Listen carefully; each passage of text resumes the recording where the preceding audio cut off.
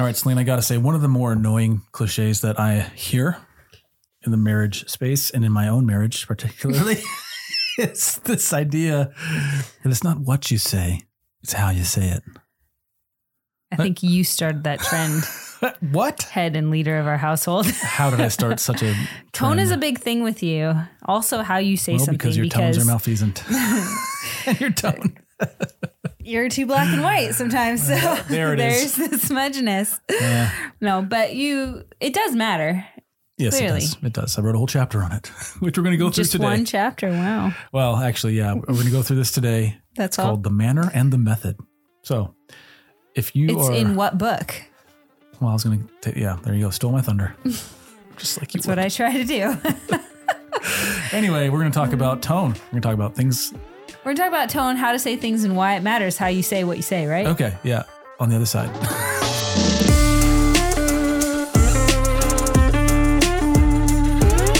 Selena, it's hard to understand what you're saying if you put the wrong emphasis on the wrong syllables. It's true. Well, how you say something matters. How you say something. What was it we said the other day? Oh, we're reading through Charles Dickens' what's it called? The Christmas Carol. Christmas right? Carol, yeah. I just totally blanked on that. And it's written in Old English-ish. And they're talking about Scrooge's like various business, endeavors. Well, the people that he works with. Oh, yeah. And there was somebody called the executor. But I was reading it out loud. I pronounced it as the executor. See how you say something changes how it comes across. And then we realized it was executioner is the word you thought you were using. But you could still say executor. You could say executor. It has the wrong effect of the executioner, but it means but we were talking about executor. Yes. Of the estate. Of the estate. So we're going to talk about all of that. But first, if you don't know who we are, my name is Ryan. This is my lovely, beautiful, long-suffering wife, Selena. You're awesome. Thank you for joining me, He's trying to butter Selena. me up because you started the episode that way, huh? No. Yeah. I just like to butter you up just for fun. Lots of butter. You do like butter. Yeah. So we do the Fierce Marriage podcast on Tuesdays. The Fierce Parenting happens on Thursdays. Mm-hmm. Well, most Thursdays, I'll say. It's a little hit and miss these days. No, it's not. We give you our best whenever we can. Anyway, if you're new to the show, thank you for being here. We pray that it blesses you. As you can tell, I show up. I don't know about you. We tried to. Excuse me. You were yawning before we even came on the other side here. Okay, this is number 2 episode today, okay? I don't want to hear it. When it's quiet in the house and no one's around, I suddenly get very relaxed and tired. Anyway, so thank you for joining us. We like to have fun. It's going to be a good talk today. So this comes out of our book. We have 2 books. We only It's have going to one here be today. a great talk because it's out of your book. It's out of How a Husband Speaks, sponsored by Lion Press, which is our publishing. Rar. Rar. Please don't do that. Please don't do that. That's yours is Cougar Press. You're terrible. Lioness. Anyway, so we have 2 of these books. There's How a Husband Speaks. There's How a Wife Speaks. If you want to know more, go to speak.fiercemarriage.com. These are for sale for bundle prices. Anyway, we're going to take some notes from chapter 15 and just talk through those. So the verse for this, or the premise is, why and how love and truth must coexist. So often we, as husbands, okay, I'll just speak for husbands. We can say, I said the true thing. Why do you have a problem with the true thing I said? You say that. When in reality, you did say a true thing, but you didn't say it in a true way. And here's what I mean by that. Or the way that you want it to be said. You didn't say it in love. Truth needs to be said with love. And so if truth is said without love, now it doesn't mean you get to be hypersensitive on the receiving end, that anything I say, Selena takes it hypersensitively. I do not like your looks you're giving me right now. I was thinking of yesterday's drive in the car when I was trying to talk to you and you were like, great. Because you were frustrated and I know you were like, yeah, because they're frustrating things. And I was just like, I love you and I'm on your side. I was trying to speak the truth in love and you were just like, no, not going to hear it. No, that's not what you were doing. That's you were what I remembering was it doing. wrong. was Selena was trying doing. to invalidate my feelings. It's always what he thinks I'm doing. No, because I'll be like, this frustrating thing frustrates me. And she'll be like, you're frustrated because you haven't had enough food today. And I'm like, no, the thing is frustrating. Even though it's truthful, it is a part of the truth. You don't want to admit it. No. Anyways. You are full of lies. Just the fact of how much he denies it and how he denies it. You feel a little gaslit there? Yes, I do. Anyway, so let's read this passage from Ephesians that undergirds this whole conversation. It's Ephesians 4:15. It says, rather, speaking the truth in love, we are to grow up in every way into him who is the head, into Christ. Mm-hmm. And so let's talk about that. Speaking truth in love. Now, the way I open this chapter, I'll just read it. It says, the Pauline notion of speaking truth in love was an ancient absurdity. It must have been because it still seems that way today, at least in fleshly terms. In our culture, it feels impossible to speak truth with love because you're forced to choose between the two.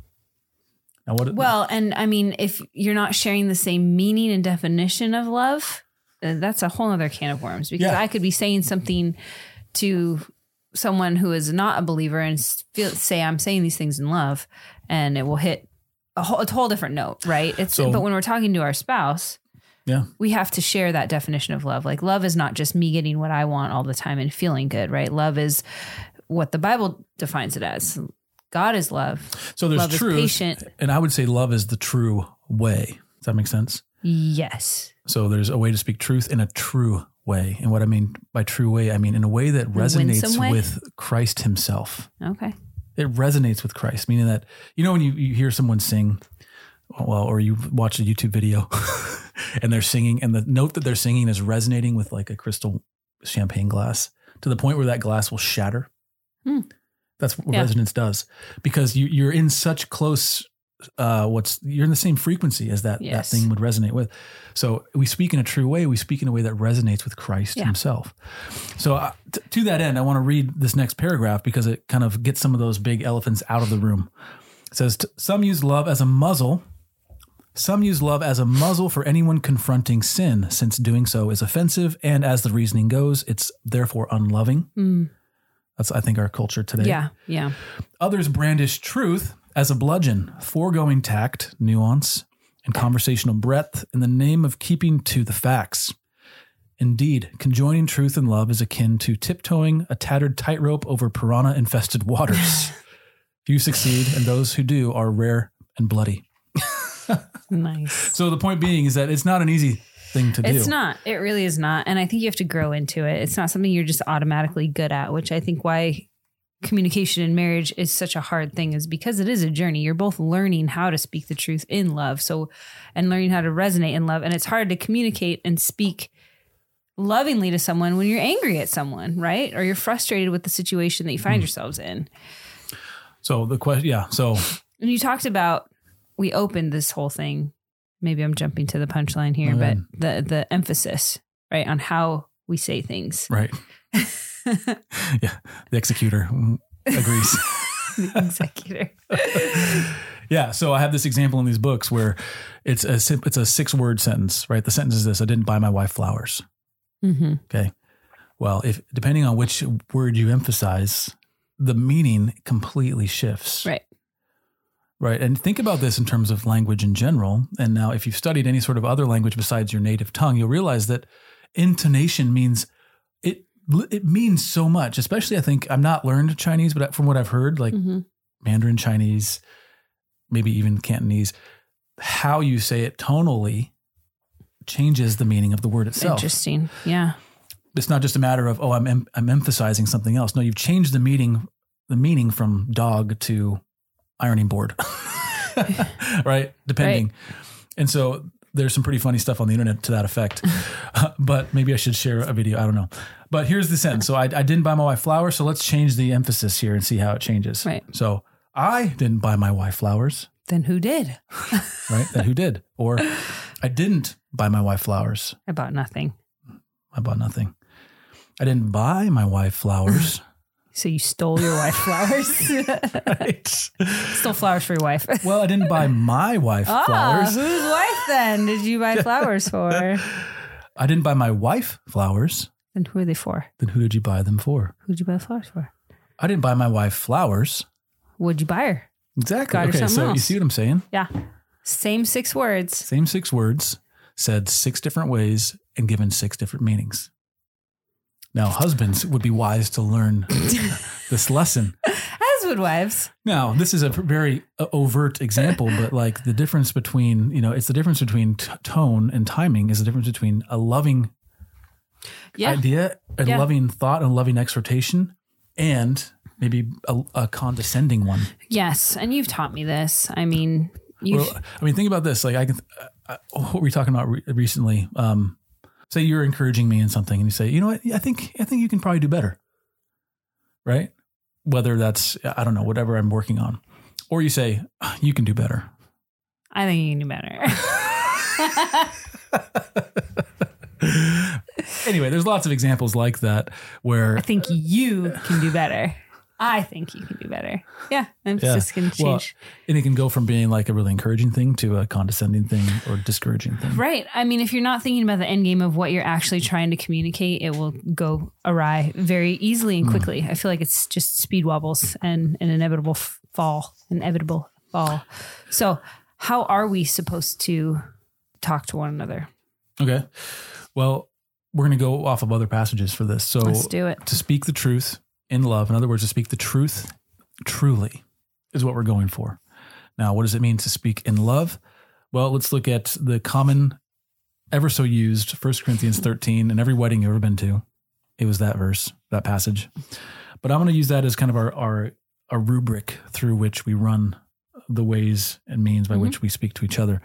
So let's read this paragraph here real fast. Now, given what we know about love from other passages, the methods by which we speak truth become even more clear. We are to speak in ways that are patient, in ways that are kind, in ways that are not envious, not boastful. They're humble. They're not rude. They're not self-seeking. Ways that are not irritable. Ways that are not resentful. Just to name, the ones in 1 Corinthians 13. There are other passages about love, but I mean, think about that. How do you speak? I mean, how many times have we spoken to each other in ways that are self-seeking? Oh, all the time. Marriage is competition, right? That's what it is. Ours is. Competition. And I'm winning. Out of the abundance of the heart. I win. You never cease to amaze me. I say those things because it makes her laugh. That's why I say it. So how many times have we spoken to each other in ways that are just flat out rude? I think we've gotten more sensitive to this in our own marriage. Yeah. I mean, how many of these are they're really emotionally charged and they're emotionally driven, right? If we are patient and kind, you have to have some self-control that's you're wielding, right? Because if left to myself and my own default, I'm not patient. I don't want to be kind. Maybe I'm envious of, I don't know what, your big muscles. I'm not, these are not the default. These require self-control. They require a willingness to love and to die to self and to live sacrificially. Gosh, that's interesting that they're not the default. Like to walk in the flesh is to walk in falseness and to walk in a way that does not resonate with truth. And the Holy Spirit, God is so good to sanctify us. And I think that they become more of our defaults as we grow into, our spiritual maturity. But more often than not, our knee-jerk reactions are not these. Our knee-jerk reaction of how we want to speak or to how I want to speak to you is just, you feel safe, you feel comfortable. So I'm just going to say how it is. And I just don't feel like using any effort to be patient with you. Cause you know what I mean, right? Like I don't need to sit here and explain this. A few weeks back, we had an episode that was about high regard. High regard. Yes. The difference between being too familiar with your spouse versus having high regard for them. Yes. And I think that's what it comes down to. Am I giving you the benefit of the doubt? Am I speaking to you with high regard, or am I being so familiar that I've thrown all decorum out the window? My tones are sharp. My word choice is terse. It is minimal. And the interesting thing about it is, as the longer you're married, the harder it can be to fight off that sort of complacency in your marriage. But the beauty in it is that when you fight it off, you actually are planting seeds of closeness, unity, intimacy, joy, devotion to one another, like all the things that make marriage great, that God made it great, means it comes to fruition when you are fighting those defaults off. Yeah. Amen. So I want to read another passage. This comes from 1 John chapter 4. It says this: anyone who does not love does not know God, because God is love. In this, the love of God was made manifest among us, that God sent his only Son into the world so that we might live through him. In this is love, not that we have loved God, but that he loved us and sent his Son to be the propitiation for our sins. Beloved, if God so loved us, we also ought to love one another. That's 1 John 4, 8 through 11. Then I write quickly after this: so to speak truth as love would speak, we look to the word and we witness the life of Christ. That is the essence of Paul's exhortation, to speak the truth in love. So we're called to speak carefully and lovingly to each other. Now, obviously in marriage, that's what we're talking about here. Really, this goes to anyone whom you would love. Yeah. You would want to speak to them in love. Right. But that's the key, is truth in love. And so in marriage, you need both. You need to speak true things in a way that resonates with truth himself. Yeah. And so I want to finish this with this paragraph, then we're going to ask some questions and some comparisons really quickly. But here's how the chapter ends out. Like I said, check out these books. There's 18 of these types of chapters in each book that we have on the website. It says this: as befits your beloved. Any average husband can bluntly tell his wife the truth, but in order to, quote, speak the truth in such a way that the spirit of love is maintained, end quote, there must be a real desire for the good of the other. This is how, quote, love hopes all things, as Paul described in 1 Corinthians 13:7. Does your manner of communication reflect the reality that you want the very best for your wife? Is your truth-telling done in love with the end game of your wife's sanctification in view? Let it be so, and you will be speaking truth to her in a manner that befits her as your beloved, so that she will be better for it, being molded by God's loving hand into the image of Christ. So this book's all about really urging husbands to step into the role as the chief communication person in their marriage. So that's where that last exhortation is coming from. But in each book, we have these mediocrity versus mastery tables. Yeah, they're at the end of each chapter. So there's like a key takeaway, some application questions, and then this comparison table that's mediocrity versus mastery. I saw this in another book and I was like, this is brilliant. Really distills down kind of what we're trying to get at. So do you want to read through those, or? Well, I'll read the mediocrity one. You can read the mastery one. I'll let you have that column. So mediocrity in this area looks like speaking the truth, but being unloving in your manner of speaking. The mastery would look like they speak the truth with high regard for both transmission and reception. Mediocrity avoids hard truths in the name of keeping the peace.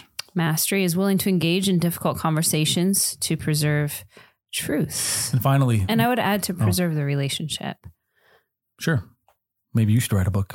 I did, but you need to edit yours better. So... Touche.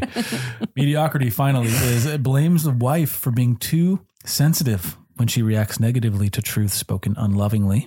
Mastery of this means the husband takes responsibility for speaking unlovingly, if applicable, and seeks to grow. Okay. So hopefully you got something in there that you can apply. If not, here's a question. Just ask yourself, husband, wife, you can ask yourself this question as well, is this: do you struggle to speak truth with love? Why or why not? Do you tend to lean too heavily to either side? Explain. So think about that. In the meantime, if you're listening to this and you don't know what it means to know truth, we talked about Jesus being the way, the truth. We didn't say that explicitly, but here it is. He's the way, the truth, and the life. And so if you don't know what that means, to walk in the way, to know the truth, and to know the life that Christ is offering you, we want you to know that. And the way you know that is you repent of your sin, you believe in the gospel, put your trust in Christ. It's that easy. It's also that hard. You need help, and the Holy Spirit will help you along to that end. And we pray that he does. In the name of him helping you along to that end, we want to invite you to ask a friend to talk to you about who Jesus is. If you don't know and you want to talk to somebody, go to a church that preaches out of the Bible, or we have a website. It's thenewsisgood.com. Let's pray. Father, thank you for the gift it is to communicate. Thank you for this time we got to spend helping couples. I pray that it does that. And I pray that you'd help husbands and wives both communicate true things in a way that resonates with truth himself, your son, whom you sent to die, that we might know you and walk with you by the power of your Spirit. Father God, we love you, we praise you, we worship you. In the name of your son, amen. Amen. All right. Thank you for joining us this episode of Fierce Marriages. In the can. We'll see you again in about 7 days. Until next time. Stay fierce.